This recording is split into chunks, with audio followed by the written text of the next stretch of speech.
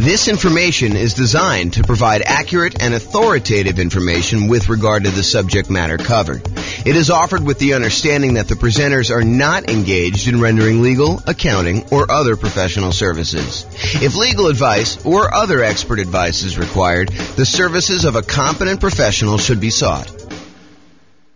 Welcome to the St. Louis Real Estate Investing and Real Estate Financial Planning Podcast. Learn all about investing in real estate in St. Louis, Missouri, with a combination of real estate financial planning and modeling with numbers specific to St. Louis, plus syndicated, more generalized recordings of live and pre-recorded real estate investing classes, not all of them specific to St. Louis. Be sure to stay tuned after the podcast for a message from our sponsors. Well, good morning and welcome, everyone.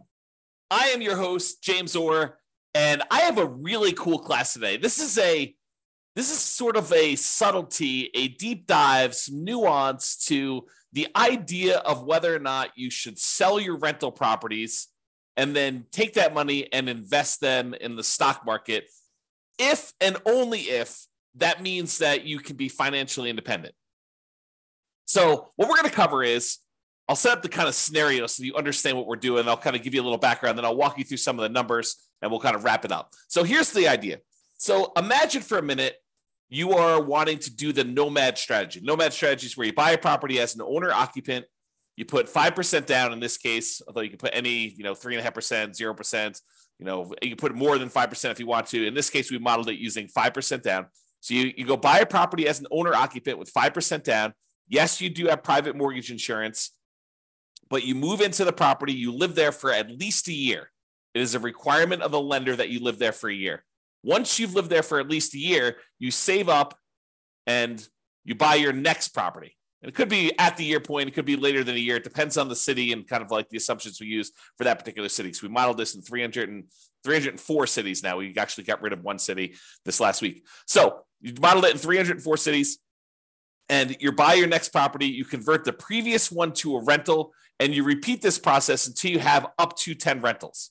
And the thought process is you can, using that model, achieve financial independence when all of the income coming in from your rental properties and any money you have invested in the stock market using a safe withdrawal rate, those two things combined, the cash flow from your rentals and the money you have invested in stocks using a safe withdrawal rate, when they exceed your income, the amount of money you need, your expenses that you need to live.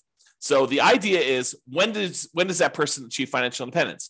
However, if you're doing that strategy and you've got all these rental properties, and let's say the cash flow on them in your particular market is not amazing, sometimes you're looking at a ton of equity in these properties and you're thinking to yourself, should I just sell these properties, pay the proceeds, pay the closing costs, pay the real estate commissions, pay capital gains taxes, pay the depreciation recapture tax, and take that money and then go invest in the stock market? Because if I invest in the stock market, I can use a safe withdrawal rate in order to live on that and be financially independent.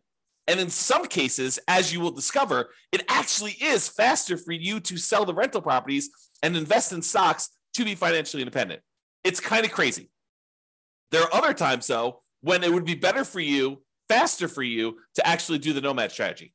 And really what I'd like to compare is not just the speed of getting to financial independence, but also net worth. If you have a higher net worth doing one strategy versus the other, or do you get to financial independence faster doing one strategy versus another? And we'll look at this analysis over 305 cities. And you may be thinking to yourself, James, why does this happen? And part of the reason this happens is this concept of return on equity. And I covered this in the class last week. I think the class I taught last week where I covered this was called accessing property or accessing equity in properties. It was a class about how do you get equity out of your properties?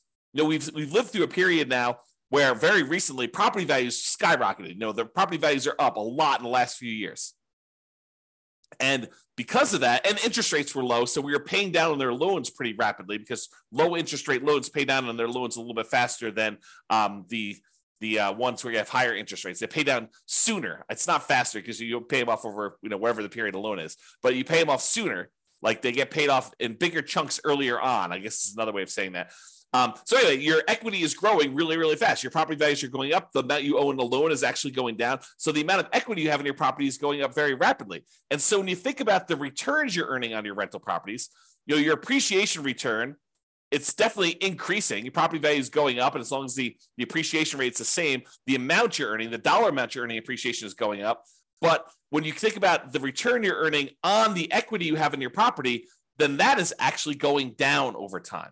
And the amount you're paying down in debt is actually going up over time. But the amount you're paying down on debt divided by how much equity you have is actually going down over time.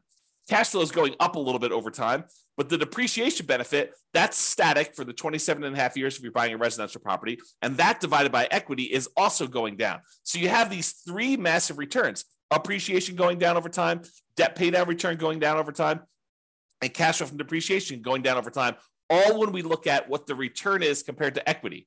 And we're concerned about this because once you buy a property, we really don't want to look at return on initial investment anymore, because who cares how much you put down when you bought the property 15 years ago? What you really want to know is, how much am I earning now on how much I have in the deal, such that if I wanted to sell the property and take that money out of the deal, what return do I need to beat? What return do I need to get somewhere else on the money that I'm going to pull out? And so really what we're thinking about is return on how much equity we have in the deal. And technically, we want to think about how much return we're getting on what I call true net equity, which is your equity after all those expenses: closing costs, real estate commissions, capital gains taxes, and your depreciation recapture tax. So it's really how much return we're getting on the money that we would walk away with closing, free and clear of any taxes or any other obligations we have, any expenses we have on it. Okay. And what I'm trying to point out to you is that the overall return goes down. So when we buy these rental properties, they're like rocket booster returns. This is showing the return from that class I did last week, and it's showing you the overall return we're getting on equity for like doing a nomad strategy, which is what we're talking about today. And you can see how this return is pretty massive early on.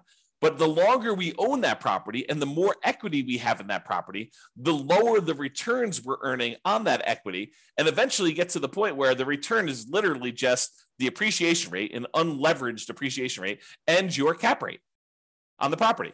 Now, if you're in a market where your cash flow isn't that great, it may make sense to take advantage of when your property's got these awesome returns early on and to sell them and then move that money over to the stock market so that you can get a return on the safe withdrawal rate. Maybe you have a better kind of like the amount that counts towards your financial independence. In this case, the amount you have invested in the stock market times your safe withdrawal rate is actually contributing more than the cash flow part of your return is on the amount of equity you have. Maybe you have a massive amount of equity in your property, but cash flow isn't that great. And so in markets like that, those are ones where we would actually see it be faster for you to go ahead and sell your properties, pay all the expenses on them, and then invest that money in the stock market. So we modeled this for over 300 U.S. cities. 304, I think, is the number at this point. We got rid of one city last week. One of the cities we had picked, I learned, was primarily a over 55 retirement community.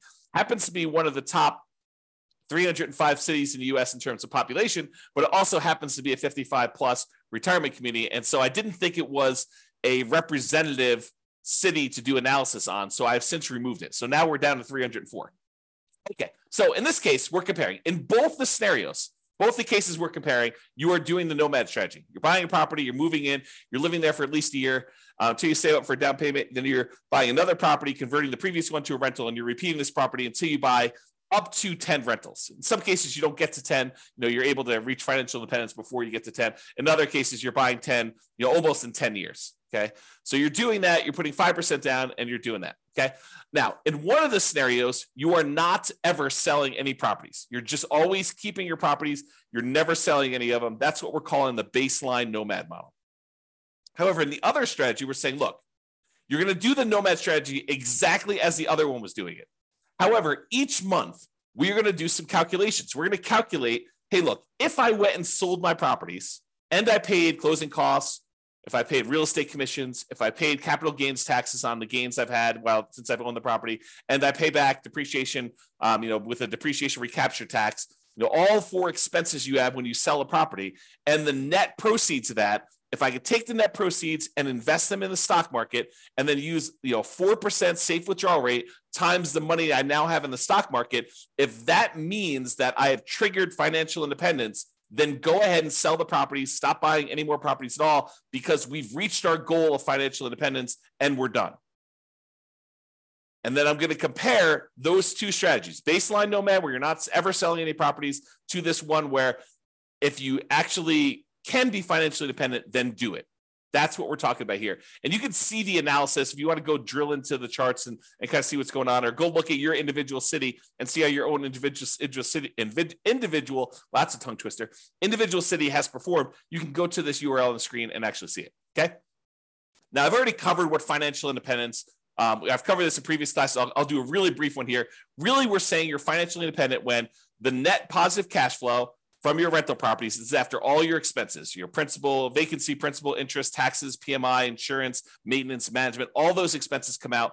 The net positive cash flow from that counts towards you being financially independent. Any invested assets you have times your safe withdrawal rate. So any money you have in the stock market or bonds, or any loans you've made as a lender, if you want to be a hard money lender or something like that, all of that money, that big pile of money times a yearly safe withdrawal rate would count. So the 4% of whatever that dollar amount is. If you had $1 million invested in stocks and bonds and loans out there as a hard money lender, then it'd be about $40,000 a year would count towards you being financially independent. Plus all three passive income types, Social Security, annuities, and pensions, which we're not modeling in this particular scenario. So we're really focused in on cash flow plus any safe withdrawal rate times, the amount you have invested. So those are really the sorts of financial independence. When those exceed your living expenses, that's when you're financially independent in our modeling. All right, so let's talk about our assumptions. Man, I've got like a slow tongue today where I'm like being tied up with all my words. Maybe I should slow down. Maybe that's what's going on here. All right, assumptions. So each city's modeling uses their median home prices and estimated rents on those properties.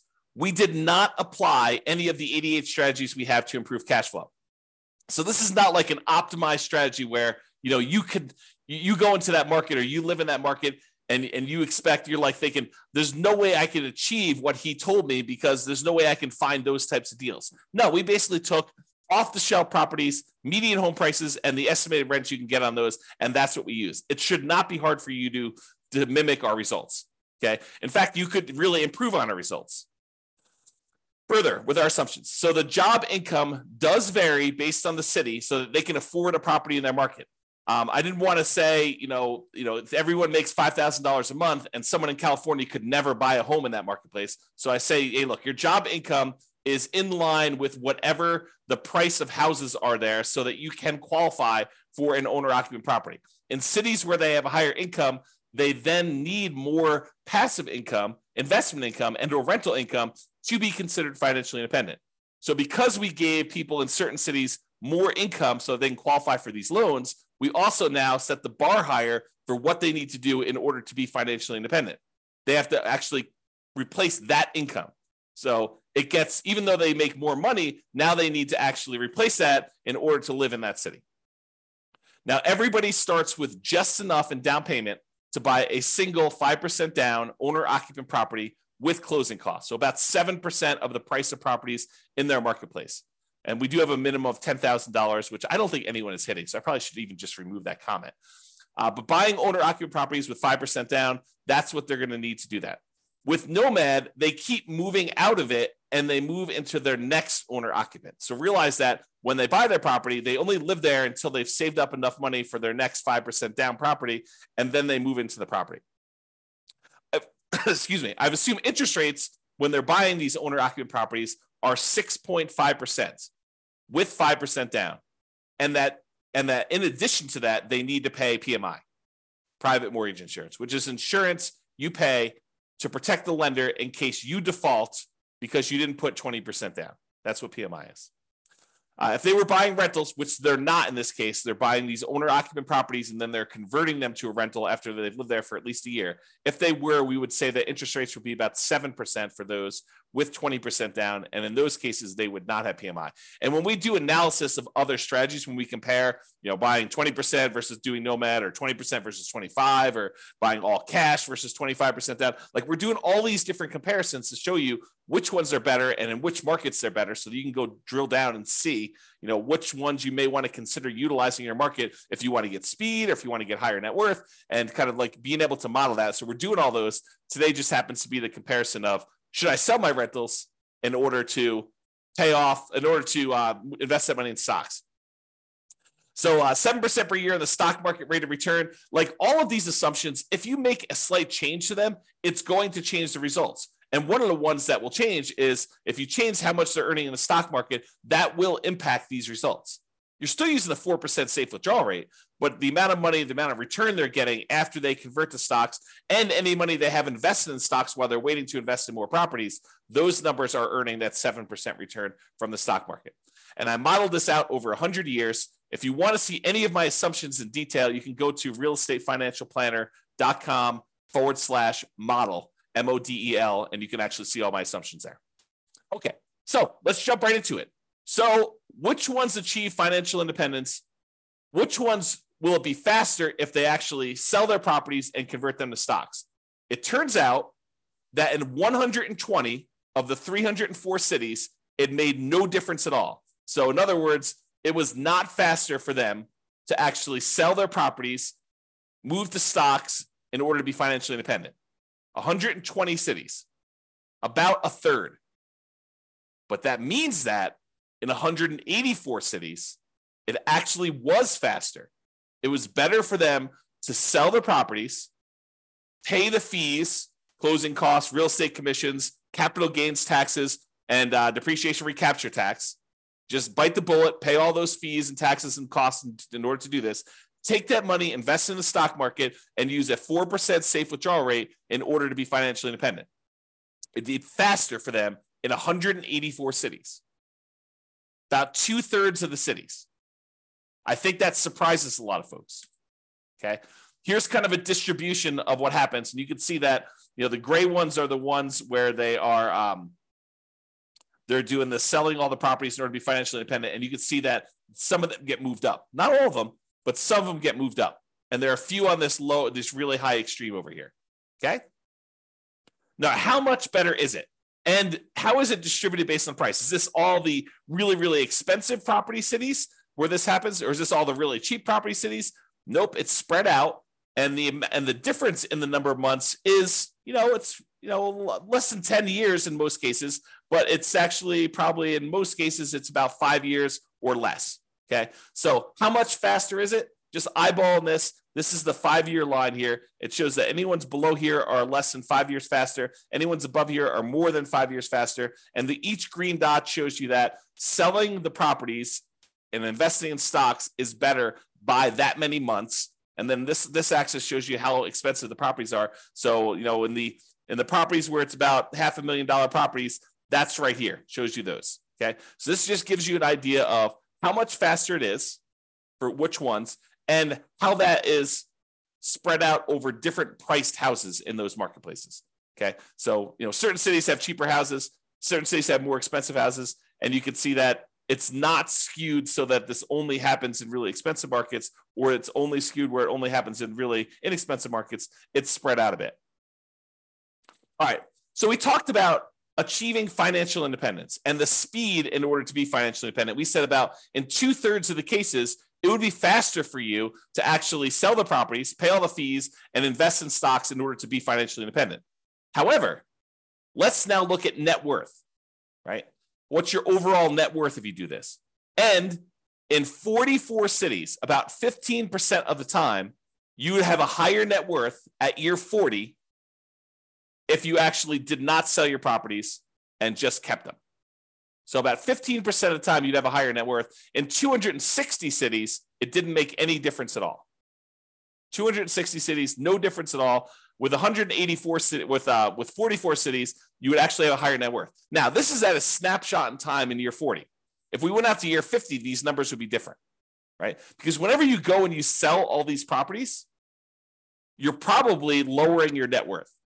You're paying all the costs in order to get at that equity. You're paying your closing costs and real estate commissions. You're paying your capital gains taxes. You're paying your depreciation recaps. All of those are pretty expensive to get at that equity to begin with. And then if you're earning 7% in the stock market, that 7% has to be greater than the return you're earning on your rental properties in order for you to have a higher net worth, which in most cases is probably not.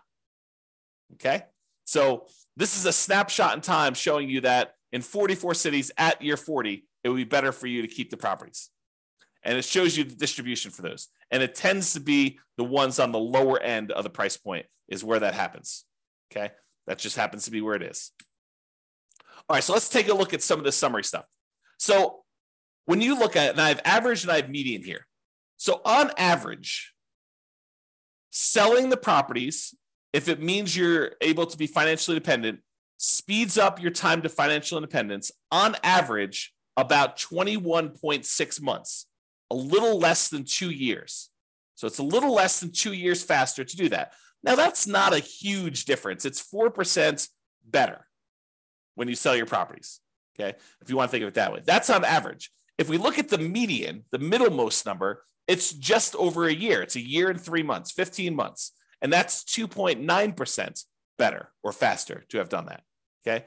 As far as net worth goes, when you do the Nomad strategy and you don't sell any properties, your net worth on average is $11.168 million. So $11.1 million in year 40. When you sell all the properties, your net worth on average is $10.8 million, a difference of about $329,000. Now, I want to point something out to you.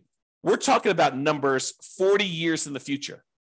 If you want to think about what that means in terms of today dollars, it's about 1/3 of that. Okay. So, 11.1 million is probably a little less than 3 million in today's dollars. I'm sorry, a little less than 4 million in today's dollars. Okay. And 10.8 million is less than that, but not that much. The difference is 329,000. That's like a difference of about 110,000 in today's dollars. So we're not talking about huge differences. It's a 3% difference in net worth. So again, not huge when you do that. Now let's talk a little bit about risk. Oh, by the way, that was average. The median net worth difference is 8.1 million versus 7.6, or a difference of 477,000. In today's dollars, that's like, $150,000 or so. It's 5.9% better for you to have done the regular Nomad, not paid those expenses. But are you trading a little bit of net worth in order to be able to be financially independent earlier, faster? Okay. And what we're not talking about is we're not talking about the idea that you may be able to, in some cases, still stop working when you haven't technically achieved financial independence, knowing that you could convert it to the stock market at any time, but you could sort of almost coast in. I'll have to do a whole class on that later. But the idea is that sometimes, even when you're not quite at financial independence, you can stop, use some money to kind of bridge the gap to get there. Okay. Imagine for a minute, you're looking at your rental properties and you realize that, a whole bunch of properties are going to pay off a year from now, but you have more than enough cash set aside to get you to that year point. And at the year point, when your properties get all paid off, your cash flows are going to increase massively and you'll be financially independent at that 1 year point, a year from now when you pay off the properties. But let's say your living expenses are $10,000 a month and you've got $500,000 in cash somewhere. Could you go spend $120,000 from your cash, stop working a year early, knowing that a year from now when the properties are paid off and your rentals are going to provide more than enough cash flow in order to support you at that point, could you go and do that? Sure. If you have $500,000, you probably do it 2 years early, right? And so we're not talking about that as a strategy, which is probably a whole separate class. All right, let's talk about risk.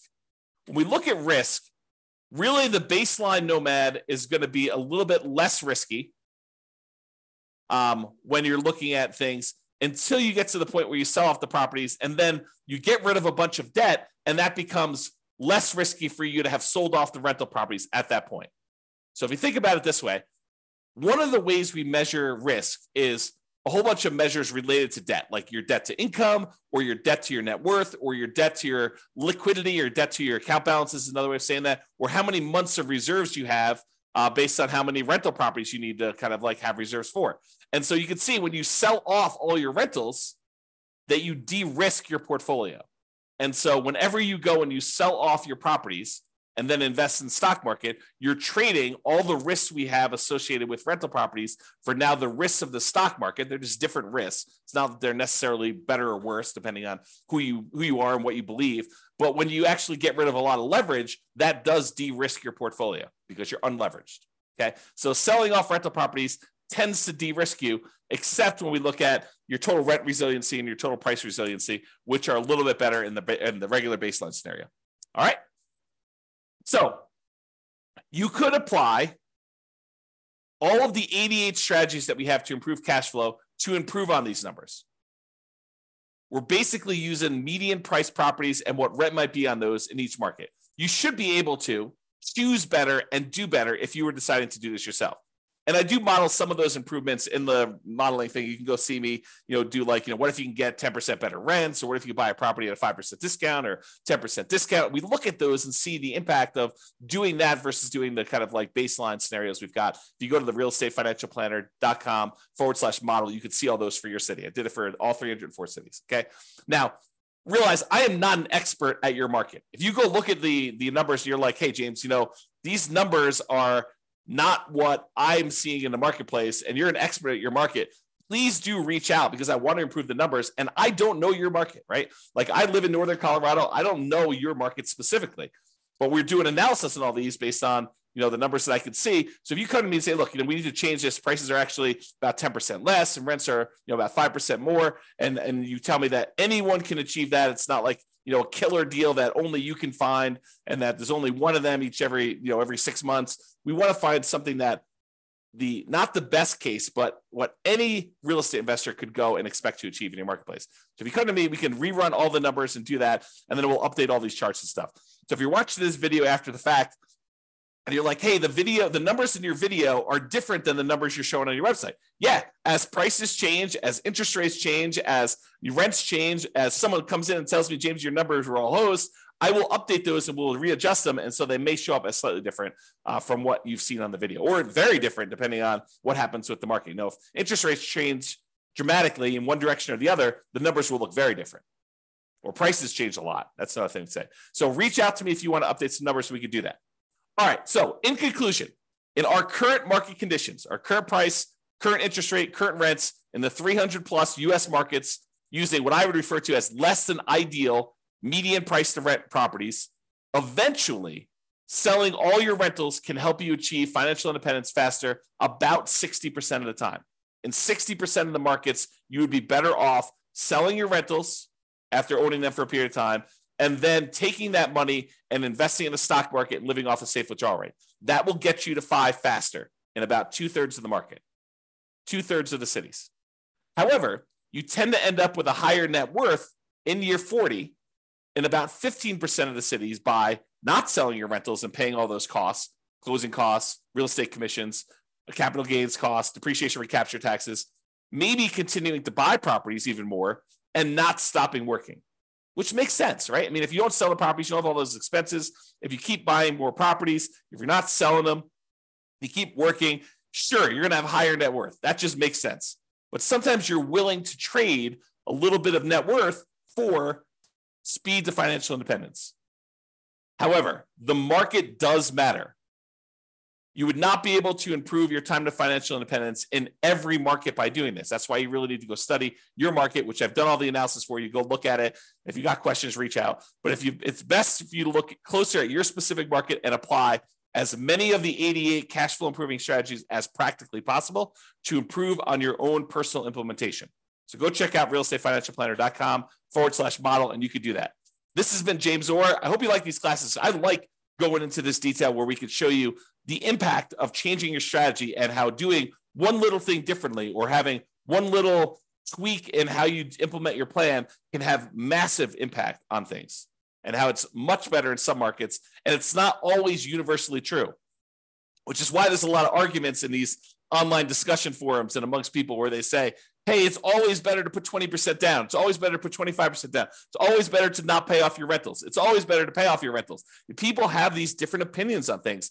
And the point is, that in some cases, it actually is better to do one way. In some cases, it's better to do it the other way. And sometimes it's split. Sometimes it's universally true, but most of the time it's not universally true. It's sort of like it depends. And that's why we're going over this stuff.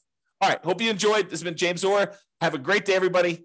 Bye-bye for now. With home prices up, mortgage interest rates up, and rents up, but not quite enough to counteract the higher prices and interest rates, cash flow on rental properties in St. Louis is harder than ever. Book a call with the Real Estate Financial Planner to apply our proprietary 88 strategies to improve cash flow on your rentals. See the show notes for a link to schedule your call and improve your cash flow today. If you're a real estate agent, lender, or professional in St. Louis that wants to help our real estate investor listeners, consider reaching out to learn about collaboration opportunities with this podcast. We'd love to add more value to our listeners by having you assist our investors buy, sell, and finance their real estate investments. See the show notes to schedule a call to discuss collaboration opportunities.